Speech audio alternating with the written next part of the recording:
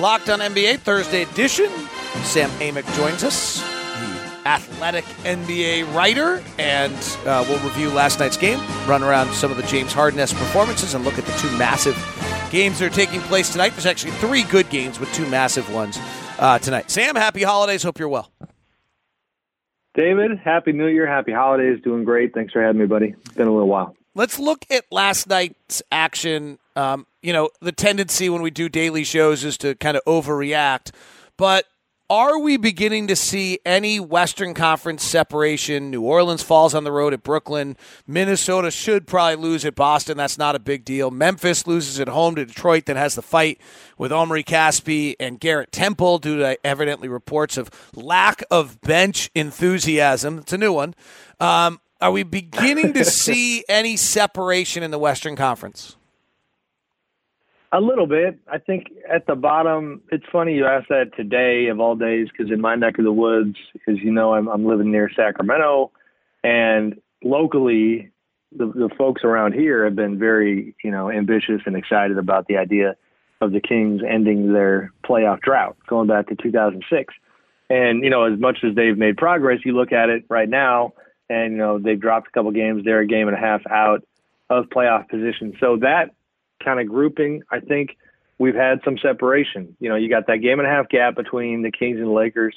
And then, below the Kings, you're talking Memphis, Dallas, and Utah up your alley is an interesting one, because I'm going to still, definitely assume they continue to improve and get into that mix. So you've got these teams that are having what I think should be described as positive seasons, mainly Dallas and Sacramento. But I think they're going to have a very hard time getting into the playoff picture. So, I think a little bit of separation. I always get nervous taking 10-game stretches because schedule has such an impact. New Orleans particularly has gone through a really hard schedule. But you do look at the last 10 games, Sacramento suddenly is 27th in differential. Memphis is suddenly 24th in differential. Like, you wonder whether or not, this is the wearing out of these teams a little bit.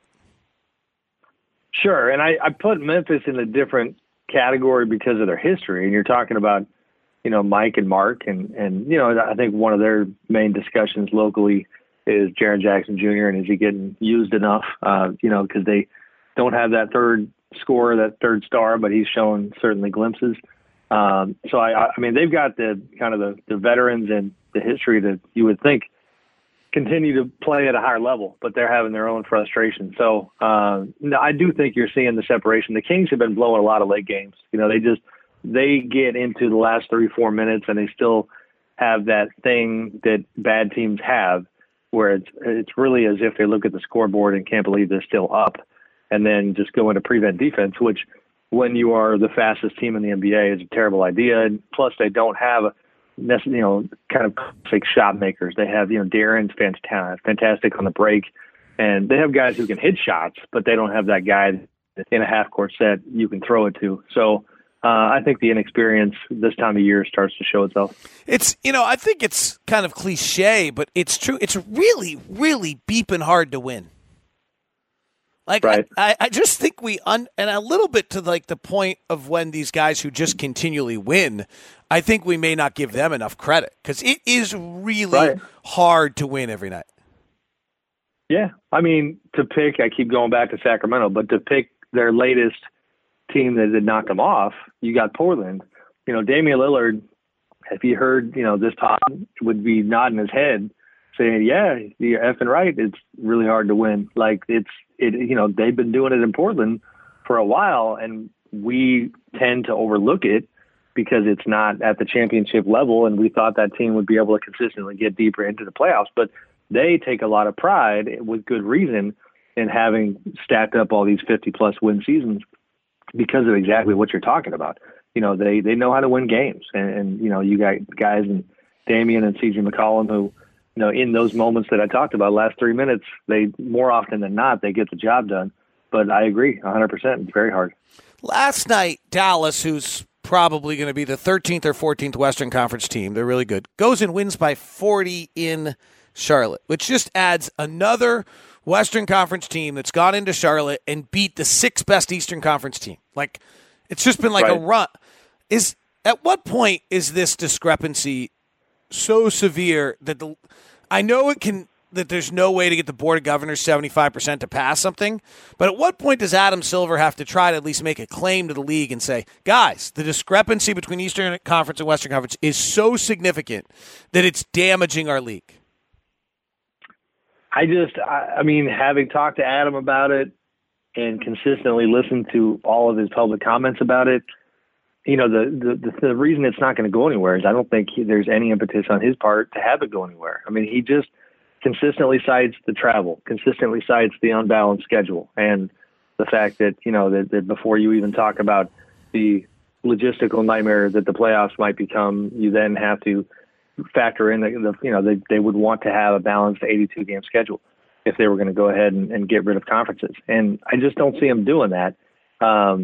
And again, I think it's a chicken or the egg thing, because does he seem, you know, completely uninspired because deep down that's actually how he feels about it, or is it because he's well aware of the bylaws and what you already attributed or you kind of cited, the fact that you got to get 75% of these men in the room to, you know, and women in the room to vote that way.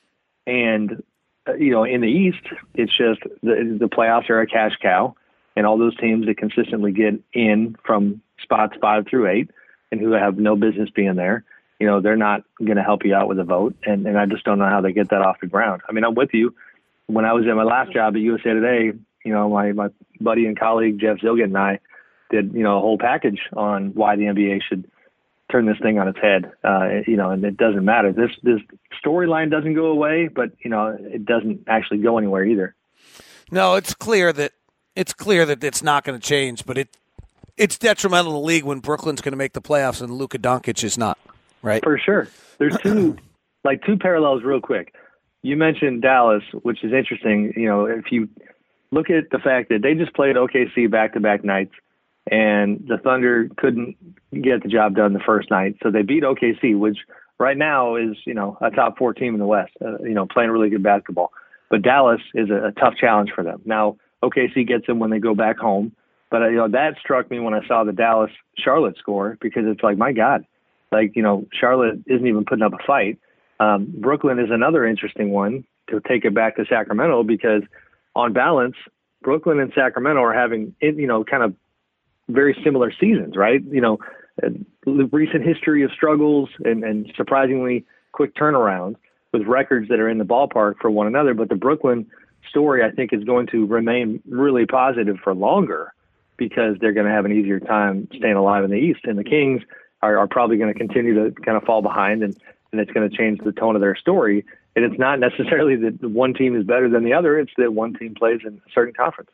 The other one is just the amount of off nights you get in the Eastern Conference. And I just think this is a huge issue on how much it matters to players' confidence, how much teams feel about themselves. But like Miami got Charlotte last night, Washington got Atlanta, and Orlando got Chicago. They all feel good about themselves today. Right? I just think that's I think that's a huge part of this, that when you're in the Eastern Conference, you just get these nights off all the time. And it makes No, I mean, you're right. We played the Knicks the other night, and I tweeted out, Eastern Conference teams get to play these guys 4 times. Like, it was the Knicks put on the worst half of basketball I've seen in 25 years in the league the other night. They were so bad. Right. So they're not getting KD? Is that the news you're breaking? Yeah. Well, who knows? Because KD blows in the wind a little bit. Any vibe on how long LeBron's out? I mean, you know, no, other than not surprised that he's not back yet. You know, I'm guilty a little bit of like tinfoil hat maybe getting put on with this particular absence, where I'm fascinated at this stage of life and the way LeBron thinks. And, you know, he would never cop to it or talk about it, but there's part of me that thinks he might be taking his time as a way to kind of force this group to figure itself out independent of him, and with the bigger picture in mind, while also making sure that he's 100% healthy. But I mean, you knew when he started rolling into the arena with a glass of wine that it was going to be a while. And, you know, we've talked before, I think, about how I just don't think anything he does is not deliberate. You know, he's an extremely measured guy and very manipulative when it comes to kind of messaging and media And that's not even saying that as a pejorative. It's just the reality of the way he functions at this stage. So, part of me feels like, especially with Rondo out, it's just the optics are interesting because it just kind of looks like it's them almost forcing. I mean, Rondo's a different situation. He had surgery. He'll be out for quite some time. But they're kind of just putting the rest of the group into a sink or swim experience that, if they can figure it out, could help them in the long run. And I think with LeBron, the truth is, again, something he probably wouldn't fully admit and be candid about, but would you be shocked if he had the opinion that I really don't care about the standings at all as long as I get an 8 seed? Because if you're him, I could see you taking the mentality of screw it. Let's just go size ourselves up against the best and try to shock the world. Because for one, he loves a good narrative as much as anybody. Come on, we just saw this interview that there was a little bit much where he talks about coming back from 3-1 against the Warriors and how that was the moment when he decided he was the greatest player of all time. The guy, he's a storyteller now. He's got his fingers in media a lot as far as his own content. And so I'm rambling there on you a little bit, David, but I kind of think that he's looking at this we just got to get in the playoffs, and I want this whole group to be as good as possible when we get there. I think he's going to be out for a few more games at least. I will tell you, talking to somebody in the league, they basically said the stories that came out the night of the injury, someone's not telling the truth, right? Either if LeBron actually felt a pop, it's far more serious than they're saying, or if, I doubt they're lying about an MRI, but, basically that there's still some questions circulating about how long and that's going to be. Paul George did it again last night for OKC. James Harden takes the floor tonight. We'll talk about the guys that are playing unreal basketball, including Kawhi Leonard heading back to San Antonio here in a moment as we continue with Sam Amick here on Locked On NBA. If you're a daily fantasy player, make sure you grab Locked On Fantasy Basketball with Josh Lloyd. Absolutely fabulous show. And make sure your favorite team you've subscribed to your daily Locked On NBA podcast. Sam, Paul George has been just brilliant. He carries them again last night, OKC. Is he a top 10 player in the NBA? I do have Paul. It's funny, you had given me my homework assignment to talk top 10. I've got my top 10. I don't know how my rankings end up looking, but Paul is in the top 10. He's the thing that gets overlooked, and I wrote about him a lot recently, and then the fit with OKC and with Russ, and you love the numbers as much as anybody. There's a lot of really interesting numbers about how Russ is finally giving up the reins to the offense a little bit when it comes to usage rate. The gap between Paul and Russ is much smaller this year. Fourth quarter scoring, things of that nature. And so Paul is taking over a lot of times in OKC, but the part we overlook is the two-way play. I mean, the guy's a fantastic defender, and they are either number one or number two in defensive rating right now. And it's got a lot to do with him. So that's the part, as I sit here and peek at this top 10 list, it's all right, LeBron plays defense occasionally. Steph tries his best and is a very good team defender, but has his physical limitations, athletic limitations. You go through the list, there's not that, Kevin Durant, when he wants to, fantastic, doesn't always play defense. Paul George almost always plays defense, and I think that should get him a lot more capital than it does. You talked with him the other day, had a big piece on him in The Athletic. I have always found him to be, and I don't, gosh, this sounds terrible, but I don't know if I mean it as I think these guys get asked a lot of questions, and they have to talk all the time, and I don't think they always know, and they just say stuff, right? Sure. I really do. I mean, I almost mean that in a sympathetic manner of how often I watch questions being asked to play. And I always thought Paul George just kind of said stuff. There seemed to be, and half the time I think Paul George was saying something so he didn't have to say what he really thought because he was talking about free agency or Carmelo on the team or Russ or right. I don't mean that negatively. It sounds it, but I don't necessarily mean it that way if you understand what I'm trying to say. Did you feel as though there was a larger clarity when you talked with him recently? I did. I wish we could have sat down for longer. This was at a shoot-around, and we talked for a few minutes at shoot-around, and then I caught him after the game for a few more minutes. I think I am in a decent position to get more candor out of him than his run-of-the-mill media session because we've done some deeper stuff together. I went to his house last year in training camp and talked about how he was getting used to OKC. And so I like Paul. I enjoy covering him. And the thing that struck me about what he had to say, probably two main things, was for one, his admission that last year he was pressing, that he felt a lot of pressure after the trade. Then they get Melo. Then, Melo gets there right on the eve of training camp. Now they have to make it all work. And you have free agency coming, and so you feel this timeline staring at you where it's like, he thought they needed to go contend for a title right away that year. And it didn't happen. But now when you sign a 4-year deal and you're going to be there for a minute, it changes the pressure equation. And lo and behold, he's playing even better ball. Plus, I think that has got everything to do with Russ being willing to give up a little more of his space because he has to now look at Paul and it's like he's not a part-timer. Like this dude could have gone anywhere and he stayed here on a long-term deal.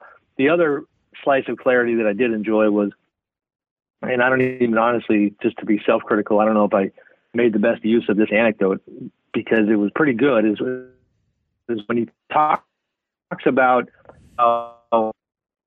he had this, and he said, hey, have you ever had an all-defense team? And, people showing his personal kind of ethos, like all of his branding is why not, why not, why not? And it's that fearless kind of motto. And so when Russ told Paul that he had not been on the all-defense team, he kind of laughed and said, well, why not? And he was trying to get that, like, why don't we switch it up? Your energy and intensity, let me handle a little more of the offense. I'm going to help you on defense too. It's worked, and I do think it's a different look for the Thunder. I mean, Russ has not been very good this year. In everything, like he's not shot the ball well. I'm one of those people, I don't know how you see this, like when the collective defense is outstanding, I stop looking at the individual metrics. Like, and Russ actually has some great individual metrics defensively. The most obvious, career high steals per game, leading the NBA. Like, I don't have anything to quibble about on the defensive end. He's averaging triple-double for the third straight season. The shooting is just a complete train wreck. And not only that, but this conversation about how his level of shamelessness is still a thing. Chauncey Billups last night on the ESPN telecast, it really got my attention when they were talking about Russ's night, and it was 2 for 20. I forget if this was like in-game commentary, but Chauncey flat out said, he's like, man, I'll tell you what, like, if I'm 2 of 18, like, there's not going to be a 19. Like that idea that Russ just keeps chucking when you have, more efficient shooters on the floor, like that is still a thing.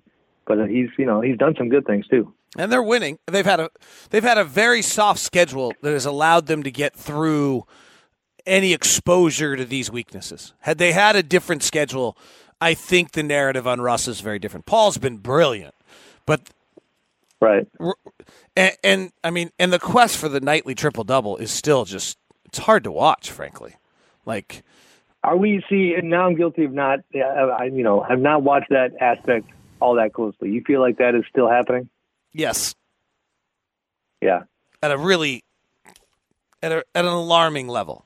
Like, yeah, at an alarming level. Well, I might be wrong, but it's one of those things. Once you get it in your head, could be right. Once you get it in your head, it's hard not to see it. But I mean, well, I think. Listen, man. Like I get on LeBron for calling himself the greatest. I mean, Russ is pretty. He's tough to digest sometimes. The interview the other day where I like confidence and swag is great, but he just without batting an eye sits there. I don't know if you saw this, but he says, I'm the best scoring point guard in the NBA. I'm the best defending point guard in the NBA. I'm the best passing point guard in the NBA. And did you see this media moment that he had? Yeah. Yeah. And it's just like, come on, Russ. Like, meanwhile, I also just watched a clip of Michael Jordan saying that he never wanted to be called the greatest of all time because it was an affront to the guys who came before him, and he never had a chance to play for them, or play against them. Like, that's more my cup of tea. Like, I kind of love that stance. And so, Russ, but I guess my point would be that Russ clearly is like a guy who thinks that he should be on top of every point guard power ranking in the entire NBA. And so it's almost a case, if you're Paul George, it's almost like you have to divert his attention to just a different area that could bring him a combination of individual accolades and collective success, i.e. the defensive side. But you have to incentivize him, with kind of, what am I trying to say, with, the accolades. And it does seem like he's got a real connection in his mind between the numbers and his worth, that the W's alone are not enough. And if you watch it, I think you see it. Sam Amick is with us with The Athletic. Yeah. Is Jokic in your top 10? Jokic is in my top 10. I need to go back and look. I felt like there was a pretty kind of distinct line of demarcation once I got to 10. When you looked at it, did you feel that way or no? No, because I had 13 to get my 10. But I don't have Anthony Davis. I don't have Anthony Davis in my top 10. I'm the only one in the world. All right, hot taker. I like it. No, I keep saying this, and I get, it's like I make a fool of myself every time I say this, but on a night where he drops 38 and 26 last night or whatever crazy numbers he puts up, but these other top 10 guys are all well above 500. Yeah, no, and you're not alone, and I keep shouting out the ESPN crew, but I actually really, Chauncey and Paul Pierce have been banging that drum, and I've enjoyed their commentary. Paul in particular has been pretty critical of AD, and just they even had a weird parallel last night. They were debating Tom Brady and bringing it to football, and essentially saying, Tom Brady didn't need you to surround him with superstars. Tom, time and time again, made superstars out of the guys around him. And, it's a simplistic narrative, but there's, I think, truth in it. And with AD, it's tough to reconcile because the winning doesn't happen.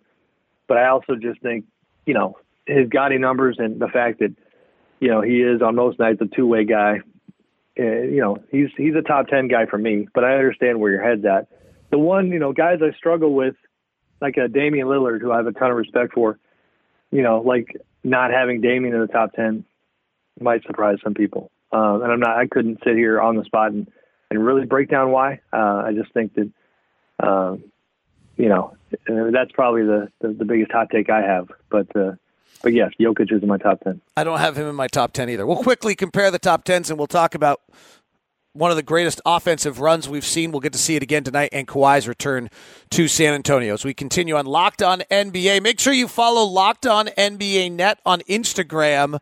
It is a great way to catch short little bits of all the best NBA hosts. And if you got one of those little smart speakers for Christmas, make sure you tell it to play podcast Locked On NBA. Just to compare quickly before we get into tonight's action. So we both have LeBron, Curry, Harden, Durant, Giannis, Jokic, Paul George, Kawhi Leonard, right? We're all the same on those 8? Yep. I have Embiid and Kyrie as my next 2. I have Embiid, and who did you not name? And you have Anthony Davis instead of Kyrie. Yeah, right. Thank you. All right, so no Carl. I got Embiid. So AD.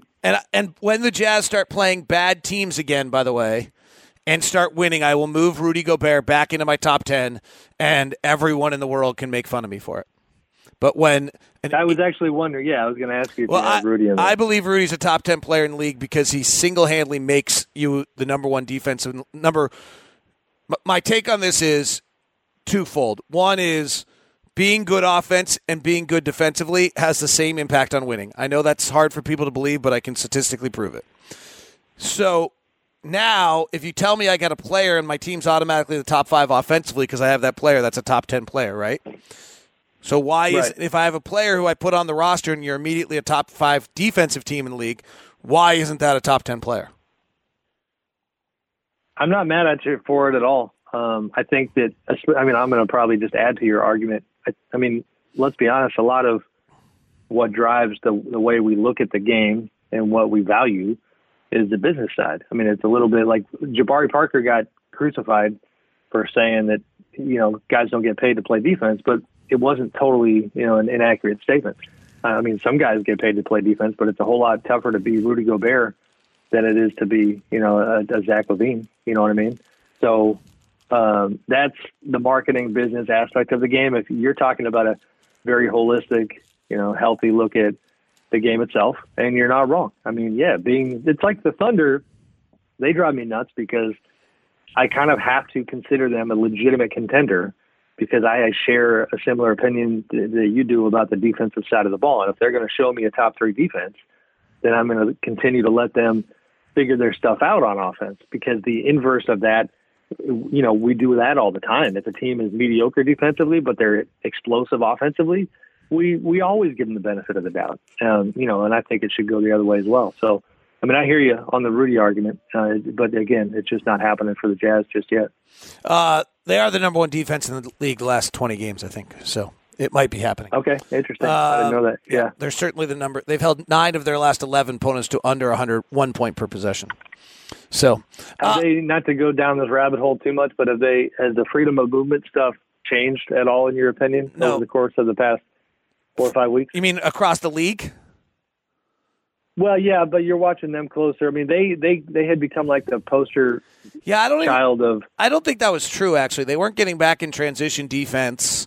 They just weren't as sharp as they to start the year, and they were playing on the road, against great teams every night. So I think they weren't. They're number 6 overall right now. Right. I just looked. Yeah, and they're number 1 over the last 20, unless Indiana's got them. They've been going back and forth with Indiana. How about that story, by the way? Why isn't anyone talking about Indiana and Nate McMillan? Like why is it's to me? I've known Nate forever, and I'm a little biased in this. And there's probably a lot to what I'm about to say, more than I mean to, or maybe exactly what I mean to. I feel like there's 20 coaches in the NBA that if they were doing what Indiana was doing, there'd be articles being written about the head coach every day, and Nate gets no love. Because he's not a modern. For crying out loud, I'll go write about Nate. No, but I mean, a little bit like if Brad Stevens was doing what Indiana's doing, it would be oh my gosh, Brad Stevens is a genius. Right. And if Quinn Snyder was doing it, frankly, if Mike D'Antoni was doing it, frankly, and I just if Mike Budenholzer's doing in Milwaukee, Mike Budenholzer's doing what Nate's doing in Indiana is more impressive than what Mike Budenholzer's doing in Milwaukee. He didn't have Giannis. Yeah. I don't know what it is. You spark a quick memory that makes me laugh. David Benner, former sports writer and current PR man, longtime PR man of the Pacers. He did a fun little video a couple years ago where he gave, and I'm going to leave the context out because it's another road to go down, but he gave myself and Jeff Zilgett a hard time at USA Today, and mainly Jeff, about how we never got out there to cover his team. And so this was on video, and he looks at the camera and he says, "Hi, Jeff, David Benner here from the Pacers. This is one of the, remind you, we have an international airport in Indianapolis. We have Marriott hotels, and, you're welcome to come to town anytime. We got a pretty good basketball team too." So there's been this thing for a while that we are guilty of overlooking them. I don't know if it's, Oladipo, and especially now that he's been back, is a legitimate star. Because before you would argue that the post-Paul George haze that we didn't take anything they were doing seriously. But, I mean, this is a pretty good sample size at this point where we should be paying attention. All right, tonight, James Harden and the Warriors. Have you ever seen – I mean, we want to do lists. James Harden's got to be one of the greatest 5 offensive players in the history of the game. I mean, this is insane. This is bonkers, yeah, and that's actually I'm looking forward not to timestamp our podcast, but I'm going to that game. And I'm excited about it because the Rockets are I have an unofficial list of teams that I do feel stronger on in terms of covering, and the Rockets are definitely on my short list, and I haven't done anything on them in a while, and I haven't watched James that closely. So tonight it's kind of combining of narratives where it's the Warriors are trying to find their way. You got the backdrop of the Western Conference Finals and the 1-2 in the West. And I think, what tonight represents for me is that I think we are back to that reality, that it is Rockets Warriors again in the West. And that's to James's credit. I mean, what he's doing is incredible. I don't know what it means for the big picture because I still don't trust, Chris Paul's body and just being banged up all the time. But we don't have to answer those questions just yet. I mean, we can enjoy James in the moment just doing some incredible stuff. I mean, it's every night when the opposing defense is literally losing sleep, trying to figure out ways to slow you down, and he's out there just dropping 40+ every time out. We've gotten to an incredible thing in this league where, like, the step back, you can't let him take his step back three because it's basically a layup. Like, that's a hard shot. It's insane. Yeah. It's also contagious. Like, a guy is transcendent, and, when he starts to have that ripple effect on the league. And I'm not trying to say that some of these other guys just started working on their step back, but like the other night, Bogdanovich beats the Lakers on a step back on the right wing. And I was looking at this thing going, man, I don't know if a year ago Bogdanovich is doing the extra step, like essentially where Harden figured out a little bit of a loophole in the rules where you can kind of turn that extra step into another 18 inches of space. And it would look like a carbon copy step back of what Harden does every night. And, I don't remember that type of a step back being part of the game before. And, that's the fun part of players like that, game changers, Steph Curry with his shot, LeBron in different ways. But yeah, James has just been bonkers, man. All right. Final two questions. Kawhi Leonard heads back to San Antonio. Was Kawhi hurt last year? Yeah, for sure. I just don't know that he was hurt until the end. I mean, I hate this game of questioning. I've always hated this game of questioning the medical stuff because I'm not, don't have my medical degree, but we also are reporters who constantly talk to people. So like, I will be, I'll play it safe by just saying that, listen, there was a ton of noise and a lot of people within the NBA that for some reason, the information they had led them to the conclusion that he could have played at the end of the year, and he just chose not to. And that noise is pretty loud. I'll tell you what, I watched him the other night. It didn't look like a guy coming back from an injury to me. Oh my gosh, was he incredible? Yeah. Where does he play? Where does he play next year? To finish that other point real quick, I just think the easier way to put it is, I talked to someone in Toronto recently, and this was not even them criticizing necessarily. They just, and this is not a Raptors person, to be clear, it was a media person. And they were just like, I just don't think he's just the kind of guy, he's not ever going to play unless he's 100%. And that's not a great quality to be known for. Like I just read a great piece at our site about Jamal Murray, about how he's always available and he's playing through pain. And so I think that's with Kawhi, it appears that that's not the way that he's wired. Now, he's incredible. So where's he going to play? I'm going to handicap it with the Clippers. I think that is real. And I think it checks a lot of the boxes that Kawhi cares about. And, I think that as good a program as the Raptors have going, I think you have a guy who played his entire career in the West, and I think is more than smart enough about the game to realize that even a very good Raptors team that dominates the East is, it only means so much if you can't legitimately get over on the best team in the West. And I think Kawhi is wired to be a guy who wants to be a champion again. And it's not to say that, I don't look at that Clippers roster and say that's the jam right there. But I think, being back home, being part of like the underdog organization, I think kind of fits his profile. I think he would love the idea of kind of stealing LeBron's thunder in LA. And then there's all kinds of other stuff when it comes to the market and shoe incentives for being there and other opportunities. So, I'd probably say Clippers right now. Sam Amick, The Athletic. Keep reading him. Subscribe. Thank you very much for your time. Thanks, David. Appreciate it, man.